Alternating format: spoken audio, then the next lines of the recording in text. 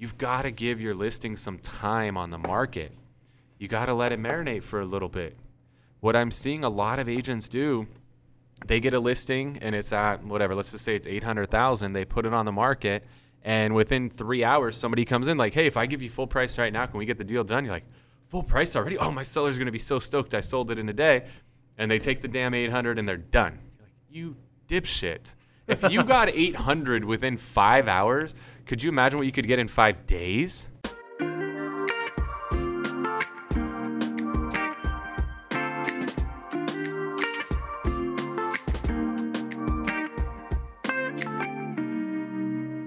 Welcome to the Whissel Way podcast. My name is Kyle Whissel, your host with Whissel Realty Group and eXp Realty in San Diego. My name is Brian Kochi, the marketing director here at Whissel Realty Group.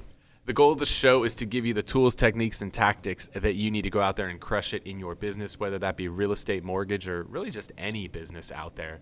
The way that we like to do it is to answer the questions that you have for us.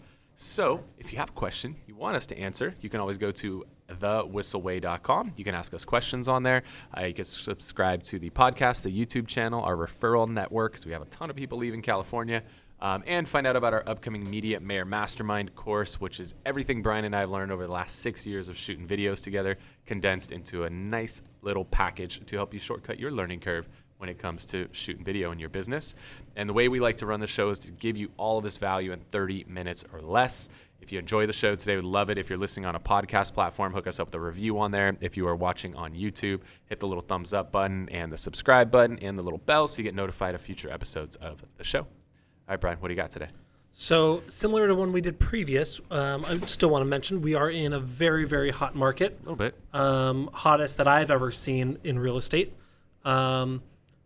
Right now, and this is kind of true always, but now more than ever, listings are king, right? Listings are the way to move forward. They're the way to scale. Listings are life. Listings are life. Yeah. .com. We don't have that. Did we register rural referral? No. So let's talk about listings in a market that's this hot. Yeah. So here's what I'm seeing right now is that there's a lot of agents who are newer to the business or at least inexperienced when it comes to listings that don't have a freaking clue how to handle a listing, especially in a market like this. You've got to understand right now, if you have a listing, like you have the Holy Grail in the palm of your hands, like that is a very, very valuable asset. And I see a lot of people screwing it up. I see them getting the listing and then just getting excited to get the listing sold. But you've got to understand that listing that you have, you got to parade that son of a bitch around, right? Like, and that's the intro right there. Yeah, there you go. Like, parade that thing. Like, you've got something special. Share it with the world. Do not just put it in your pocket. Like, hide it under a bushel? Yeah. No, I'm going to let it shine. Yeah, share it. I'm going to let it shine. Let it shine. Let it shine. That wasn't bad. You feeling it? I was expecting much worse. Oh, okay. I was about to take my headphones off. It wouldn't have mattered. That wasn't as bad as I thought. Oh, no. Anyway. It's on the chalkboard. It's cool. So you got to parade this bad boy around. All right. So when you get the listing, you got to understand there's some rules out there. There's a little thing called the NAR Clear Cooperation Policy. So we're going to make sure we adhere to all of those rules. But I strongly recommend when you get a listing, get that bad boy up on coming soon as quick as possible, whether that be your local MLS, the Zillow, any of those platforms. Make sure you get it up, especially on the MLS, right? Because you have to have it there before you can market it. So make sure you get it up on the coming soon section as quick as possible. That obviously requires a photo. So you should take a photo of the property. Hopefully you know how to take a decent freaking photo. Some people shoot some terrible photos, but if something we do in our office, we have amazing photographers in our office. So what we can do is just shoot a photo, send it over to them, and they'll just kind of touch up the lighting, maybe drop in a different background. They never change the look of the house, but we might drop in, a different sky, right? It's the winter time right now, so you might have a very gray, boring sky that doesn't, make the house look good. So you're allowed to change the sky on a photo. Don't change the house in the photo. Or anything in the background or power lines. Yeah, don't do that. That's bad. Quick tip on photos. Take your phone horizontally. That's side to side, the opposite of how you would scroll Instagram or Facebook side to side. Take a picture of the front of the house. It's best when the sun is shining on the house, not the sun is behind the house. That's how you get those nice rich colors. And try and keep it as level as possible. Don't point up, don't point down, don't tilt it from left to right. Don't get artsy with it. Take a photo of the house, make sure it doesn't look like it's falling down a hill. Quick, easy tips. Yeah, and if you don't know how to do the sky replacement, there's a company called Box Brownie. They can do a really cool sky replacement for you, or you could probably find somebody on Fiverr who can do it. But get a photo. Just get a photo so you can get it up on Coming Soon. There's a lot of value. Parade that bad boy around. Show people you got the listing, right? Like, get it out there, because that's going to create more opportunities for you. It's going to create some buyer opportunities. Now, it's going to be up to you. It's going to be up to your seller whether or not you're willing to accept a listing before it goes live. An offer. Accept an offer before your listing goes live.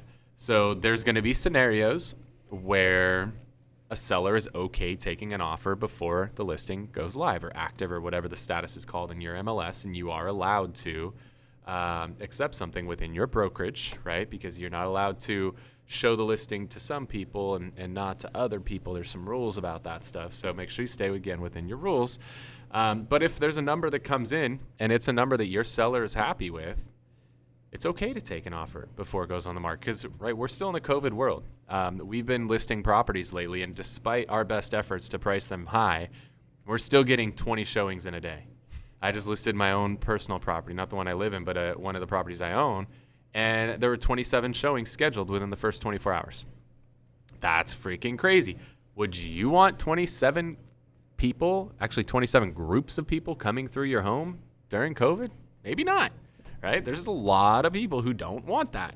So if you got a listing and you set a price and an offer comes in, it's up to your seller to decide if that's a number that they're comfortable with or not. Now, if it's me, I'm not accepting anything unless it is a number that almost scares me. If I'm not scared about an appraisal, I'm probably not going to encourage my seller to take it. That's basically a rule. If you're like, somebody's really willing to pay that, like how the hell is it going to appraise for that number? Like, that's a number that's probably worth taking. Especially if it's cash, then you don't have to worry about appraisal. Yeah. So there's going to be a scenario where you're willing to take an offer before it goes active on the MLS, right? If your seller wants to avoid anybody coming through the house, maybe they're immunocompromised or whatnot, I get it. There's a time and a place for it. But if once we rule that out, we decide, you know what, this is a listing that we're going to go live with, you've got to give your listing some time on the market. You got to let it marinate for a little bit. What I'm seeing a lot of agents do, they get a listing and it's at whatever, let's just say it's 800,000. They put it on the market, and within 3 hours, somebody comes in like, hey, if I give you full price right now, can we get the deal done? You're like, full price already? Oh, my seller's going to be so stoked I sold it in a day. And they take the damn 800 and they're done. You're like, you dipshit. If you got 800 within 5 hours, could you imagine what you could get in 5 days? So don't get overly excited just because you got an offer. You're going to get a lot of offers in this market, hopefully, right? Maybe there's might be markets you're not, but at most markets you're getting a lot of offers right now. But if you get 800 in 5 hours, that's a clear indicator that you're probably going to get more offers. Give it some time. We're very strategic about when we list properties. There's a report that Redfin put out a while back that tracks the number of website views based on day and time, and most people think that the weekends and the nights is when there's the most activity on those websites. In fact, those are the lowest amounts of activity on those websites. The highest amount of activity is between 9 to 5, Monday to Friday, in particular Thursday and Friday. So if we know that Thursday and Friday are the busiest days of the week on sites like Redfin and Zillow, shouldn't we have our listings at the top of the list on those websites on Thursday and Friday? Yep. How do we get our listings to the top of those websites? 0 days on market. The lower your days on market is, the higher you rank on those sites. And there's other tricks and tips to help them rank. But days on market is the easiest one. That's the easiest one for you to control. So you want to make sure your listing is as low as possible on the days on market count on Thursday and Friday as possible, so you show up at the top of the results and get the maximum views. So we like to go live with our listings on either a Wednesday or a Thursday so that we are 0 and 1 days on market for those 2 busy days of the week. Now, I'm not going to accept shit on a Thursday or Friday. That's crazy talk to accept something on a Thursday or Friday, because there's a lot of people that work, especially right now before the time change. It's dark by like 5:30. Like, there's not even enough time to go see a house. Some people are like, you know what, let's wait till the weekend. We'll go see something now. They'll learn really quickly that waiting till the weekend doesn't fly in this market. But you want to make sure that you give a property a full weekend of exposure. I think it's totally crazy to not give a property at least a weekend of exposure. I think you're shooting yourself in the foot if you don't do that. What we like to do is make sure that we put it out there up front, make it very, very clear to agents that we are not even going to review offers with the seller until Monday at whatever time. Like one right now, we're doing Monday at noon. So you got to get your offer in Monday at noon. We're going to meet with the seller Monday afternoon to review the offers. Set that expectation up front. That way people aren't getting pissed at you when they write an offer on Thursday and you're like, yeah, well, we're going to talk on Monday. Like put it out there up front. Set that expectation up front so that you don't piss agents off, because there's a lot of people that are going to piss a lot of agents off in this market because they don't know how to handle multiple offers in a crazy market. So they don't have anything in place for that. Now people are like, oh, well, when are you going to review offers? Well, we're probably like Sunday, Monday. Like, don't do that. Like, just put a damn deadline on it so that people know what to expect. Other things is make sure you answer your phone. Make sure you respond to messages.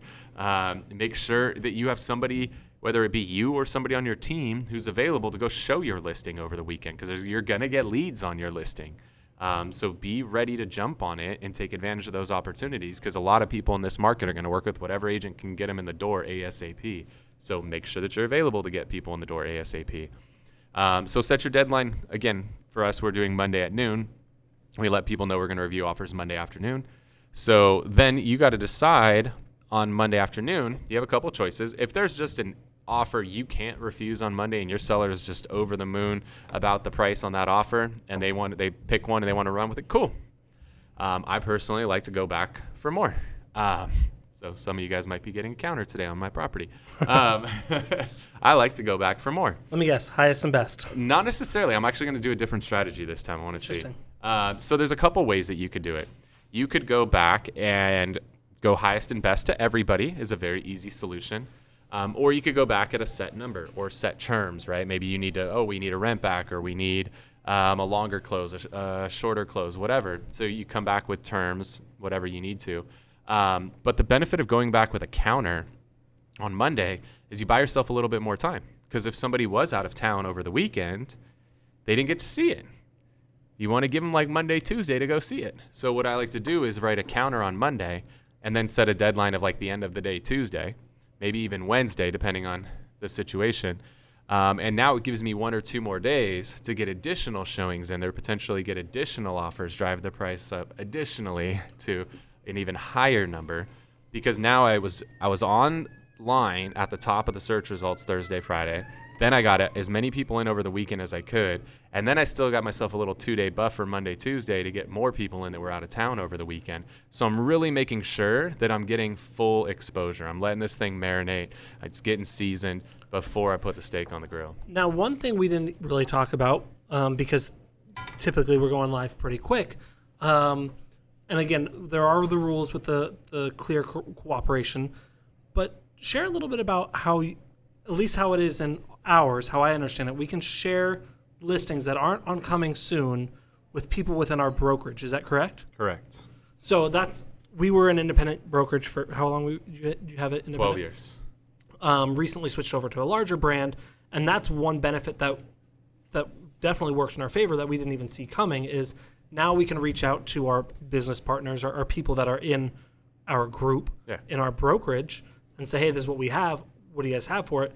Gives them a benefit and also gives us kind of a good starting point. Yeah, so that's perfectly allowed within the clear cooperation policy is you can share your listing with anybody else in your agency. So within our EXP group in San Diego, we have a Facebook group where we're allowed to share those listings within that group. It's perfectly allowed. It's totally cool.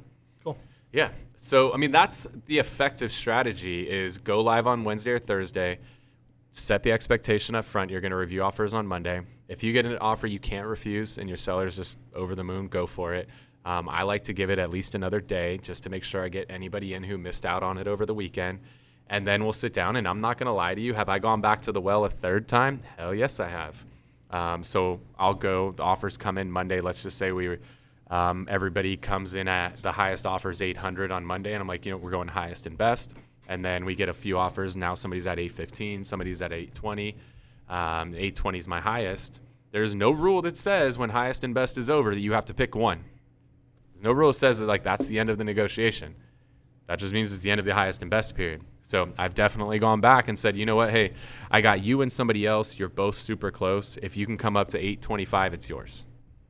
There's no rule that says I can't do that. No rule says I can't go back again after highest and best. So if my seller wants me to go back for more, that's my job, is to get him every penny I can. And if I believe that I can get more, I'm going to. And you know what? To be perfectly honest, my first thought was, I don't love that idea from a person buying. First, I'm like, I don't. It feels a little bit. But then I thought about when I bought my house. We went in. It was listed at $600. We went in at $590. It had been sitting there for 3 months. Nothing happened, and then they went into escrow without us. I'm like, what the hell? We didn't even get a counter. And then it came back. It turns out we had a very unique property that we wanted, and it said, God, whatever we got to do to make it work. Like, so it's not necessarily squeezing people, but it's giving them the opportunity to get the house that if they really, really want the house. I think we got it for 610 or 605. I was like, let's go. Like, if we need to go up an extra $5,000, let's tie it up. I'm tired of waiting. I can't find anything else like this. So my first thought was, you're not alone in this market. Everybody's in that same boat. If somebody's like, you know what? What's the difference between 820 and 825? They're like, if $5 more grand gets it, F it, right? Let's go. Do it. Yep. Well, that $5,000 of that buyer that just says F it, that's $5,000 you just put in your seller's pocket. Because I tell my sellers, and this is the honest truth, is I treat their money like my money, right? I'm an asshole when it comes to negotiating. Now, I carry myself better, but I'm an asshole. I'm going to squeeze every penny I can because that's my job. That's what I'm getting hired to do, is get every penny I can for my seller. So if I got to squeeze an extra $5, I'm going to. If I can get it for my seller and put $5 more in their pocket, that $5,000, that's a lot of money. But when it's a negotiation to that buyer, it's like $5,000 and it's ours. F it, let's go. But now $5 extra to your seller. And literally at that point, everyone's stoked, because I was stoked that we got it for 610, even though we tried to get it, I don't know, 2 months or a month earlier for $20,000. It was the sway, but I was like, let's go. I don't care. Let's do it. And now here we are. How long have you been there? A year and a half? Yeah. And now it's worth like $750. So I think you did okay. Right? Yeah, we're not moving for a minute. This is something too I tell buyers. This is like on the opposite side of it. But like if I tell a buyer, I've never had a buyer be mad at me because they overpaid by $5,000 or $10,000 ever. I've never ever had a buyer be mad they overpaid by $5,000 or $10,000. But I sure should have had buyers be mad they underpaid by $5,000 or $10,000. I've had buyers constantly, well, if I would have known I only had to come up $10,000 to get it, I would have done it. Bitch, come up to $10,000. Don't leave money on the table. This is not the market to leave money on the freaking table. You're not going to be mad at me 2 years down the road that you paid $10,000 over. In this freaking market, you're going to make the $10,000 back in a month or two with as fast as values are going up. So come up. Do what you got to do to get the deal done. Couple rapid fire questions. I like to do this at the end now. Would you take an overpriced listing? 100%. How overpriced would it have to be for you to say, nah? 20%. 20%. Okay. I'll take a listing 10% over what I believe it's worth all day. No questions asked. Actually, I have a listing I've been working on for a few months while the guy's waiting for his new home to be built. I get to call him and be like, hey, I know we said we were going to list at $1 million. We're going to $1.1 million. He's like, really? You think we can get him? Like, I think we're going to get more than that. I don't have any more rapid fire questions. It was just that one question. That was a rapid fire question. I just didn't want you to talk for a long time about it because anyway. All good. All right, let's roll in. If you're getting value out of the show today, hopefully you are. Love it. If you're listening on a podcast platform, hook us up with a review on there. It really means a lot to us. It will help us not only be top 50 in Canada, but top 50 in the States under business podcasts. USA. Yeah, let's do this.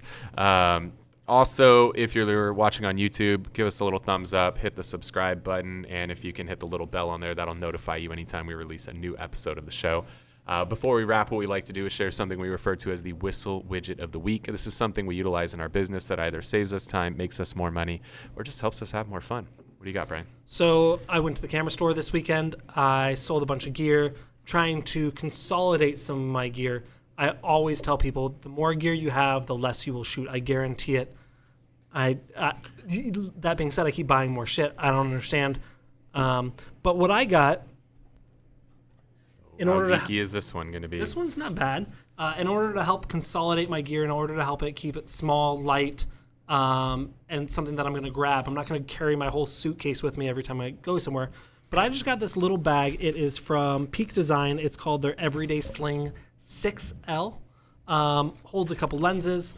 But I just got 3 new small little light lenses that I'm going to throw in here. And when it's time to take the kids to the park, I'm just going to grab this. When it's time to go to a meeting where I can take some photos, I'm going to just take this. So keeping it small, keeping it light, not having everything I own with me, hopefully will encourage me to take some more photos. There you go.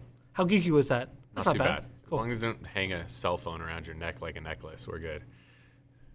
I'm finding uses for it. Shut up. Sometimes you got it like on the YouTube video. You just got to like stitch in this stupid thing around his neck. Did we ever get behind the scenes? It's like Mr. T with a cell phone. Like it's like the camera version of Mr. T. I pity the fool. That's fine. All right, cool. What I want to share with you guys is something I've been obsessing over Gmail lately. And what's funny is this is something that actually came out many years ago. I think it was like 9 years ago this came out, and it never took off. But I effing love this. It's called Priority Inbox for Gmail. It's free. And what it does is it just allows you a better organizational system versus what Gmail has, where it has like normal, promotion, spam. It now has important and unread. It has starred, and it has everything else, and then read down at the bottom. And it breaks it into 4. Well, you could choose what you want, but those are the 4 that I use. So what's great is when I log in, it just shows me my 10 most recent important messages at the top. It blocks out everything else. Just what are the 10 most recent things that came in that are important? How does it decide if it's important? You train it. So as messages start coming in or emails start coming in, you tick a little box. Yes, this is important. No, this is not. Yes, no, yes, no. And it learns over time what's important to you. It also, like, if somebody sends you something that wasn't important and you respond, it realizes that probably was important. So next time it comes in, it'll mark it important. So OG machine learning before anybody talked about machine learning. So it's really cool. But that way, I only see the important stuff at the top. Then it also has a starred section. So as I'm blazing through emails, sometimes I have ones that I don't have time to answer in the moment, but I need to come back to them a little bit later. I'll star them, and it'll just move it into that starred section. So that's kind of like my secondary section that I need to look at. And then everything else is down there. I think I've got like 500,000 emails in that everything else section because those are ones that are just not important to me. So I don't see them. They're literally below the fold. I don't even see them. Out of sight, out of mind. I don't get distracted by cat videos and Viagra ads. Like, I don't have to see any of that stuff. So just so you know, I like cat videos. The Viagra ads wasn't a dig at me. Just want to make sure that's very clear. Carry on. Okay. So Priority Inbox, it's just fantastic. There's a YouTube video. If you just go on, type Gmail Priority Inbox, it'll explain how it works. But I'm a giant fan, and it's freaking free. It works so well to stay organized with your email. So that's what I got for you on the Whissel Widget of the Week. Hopefully you guys got a lot of value out of the show today. I want to thank you so much for tuning in to this episode of the Whissel Way Podcast. See you guys.